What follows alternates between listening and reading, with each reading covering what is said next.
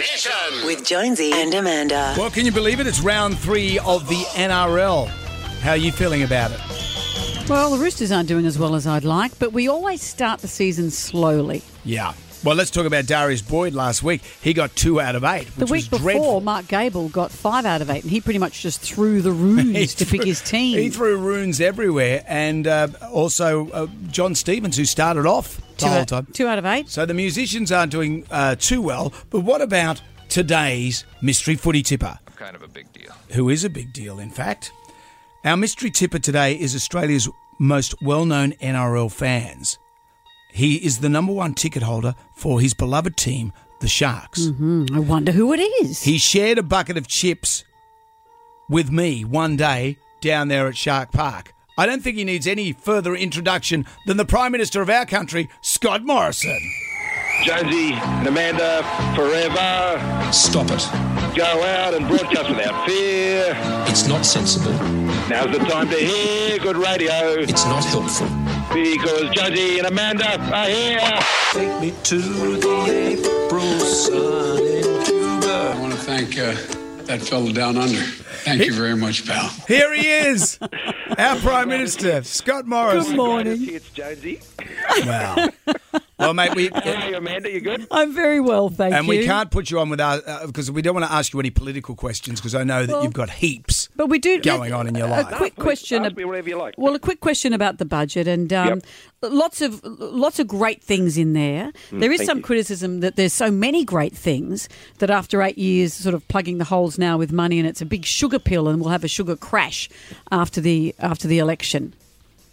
Yeah, well, what this budget really does, it's very responsible because in the last 12 months, because we've been able to strengthen the economy coming out of the pandemic, we've had one of the biggest turnarounds, if not the biggest turnaround in 70 years, $100 billion turnaround in the budget just in the last 12 months as we've been stewarding the economy, leading the economy out of the pandemic. We have one of the strongest economies in the world to come out of the pandemic. Unemployment's down to 4%. When we came in, it was 5.7%.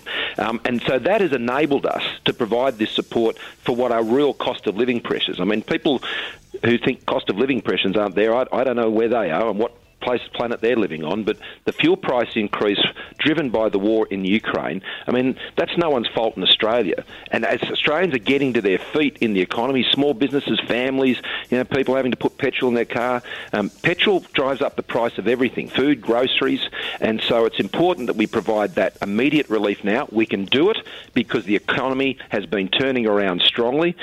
We are leading the world out of the global pandemic with our economy, and that means we can provide that relief right now, and we need to secure the recovery that Australians have worked very hard for.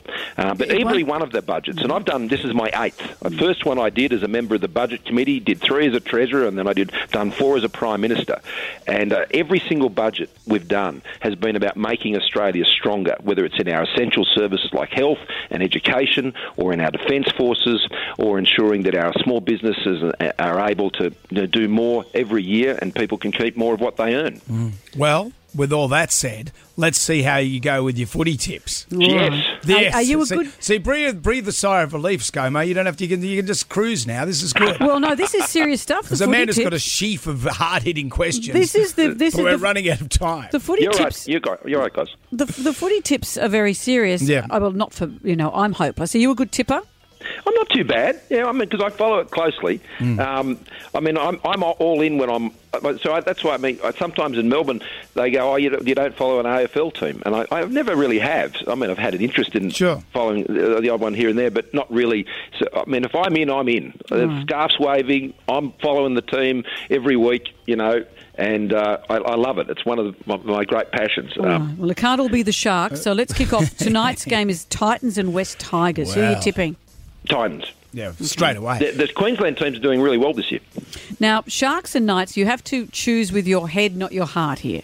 Well, head and heart, Sharks. Yeah. We're top 4 this year. Nico Hines, He's doing it. The whole team. Fitzy's just, I think, got them really fired up and focusing. They were absolutely amazing against St George last week, and looking forward to a great game there. I'll be at home again. Great feeling down at Shark Park. Got the bucket of chips ready to go. Actually, you owe me a bucket of chips. Yeah, well, mate, I bought chips for everyone. I'm up for it. Not just you and Lily, but also your security detail. I'm not made of chips, ScoMo. What about should be great. What about the Panthers versus the Rabbitohs? I think this is the match of the round, and my head's tipping Panthers on this one. I think it'll be a really close game. That young Lockie Ilias, I know his parents very, very well. They're some of my closest friends, and Lockie, I think, is a great star of the future. All right, and Saturday we move to the Warriors and the Broncos. Yeah, the Broncos are getting up. I like their form this year. I think they're really focusing. So I think the Broncos will do really well there, even though it's away. Seagulls versus the Raiders. 1 point win for the Seagulls last week. You know, they're struggling a bit early in the season. I think they'll be strong over the back half of the season. But the Raiders are just a solid side. Ricky, I think, will bring that home. All right. And Roosters, we always have a slow start to the year. Cowboys, Roosters, where are you tipping there? Cowboys, particularly at home, Cowboys have burst out of the blocks this year. I was up in Townsville the other day, and they got Chad Townsend this year. He used to be one of my favourite Sharks players, and he settled in nicely up there. They've given him a warm welcome, and I think the Cowboys are going to be very hard to beat at home this year. Very hard to beat. On Sunday, and I hope you remember it's my birthday, so there should be some sort of national day, I would imagine. With chips. You could organise it. The Storm versus Bulldogs. Storm, they'll tidy that up. All right, and finally, Eels and the Dragons.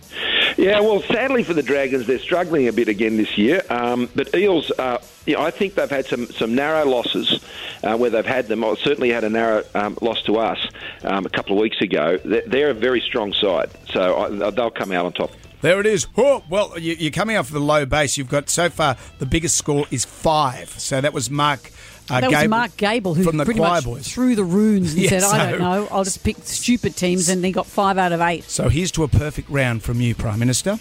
I hope so. Look, the only one I really care about is what happens on Friday night. So, but for the rest of the country, though, in the budget, I mean, that cut in fuel excise, I mean, halving the petrol tax, and the $250 to pensioners and others who depend on those payments, getting an extra $420 back on your tax.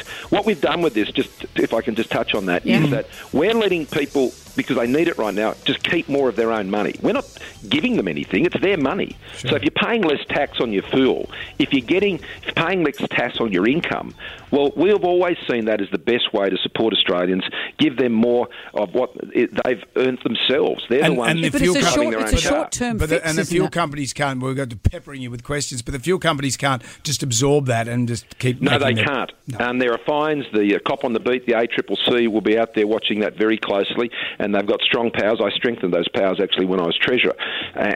So they'll be out there watching that very closely. But, Amanda, you're right. I mean, it's not just about the here and now. The here and now is very important. And that's why the other thing I'm very proud of in the budget is what we're investing in regional Australia. The reason why in the cities, we can go to the doctor and have one of the highest Medicare bulk billing rates, well, it is the highest we've ever had. And the fact that we can have telehealth services and we can have record levels of investment in our schools is because of what our regions do. Now, in our regions, over 80% of our goods exports come from our regions. And we're investing in particularly those regions where we've got to unlock that wealth, whether it's up in the Northern Territory, up in Central Queensland, over in the Pilbara, up in the Hunter in New South Wales. You unlock those regions, you generate the wealth, and that's what pays for Defence Forces, for hospitals, for schools, for mental health care, all of this. So that is a big part of our ongoing plan, as well as investing in skills. We've got more trade apprentices and trade training than any time in our history. And I'll finish on this. I was up in Brisbane the other day at the trade training school up there.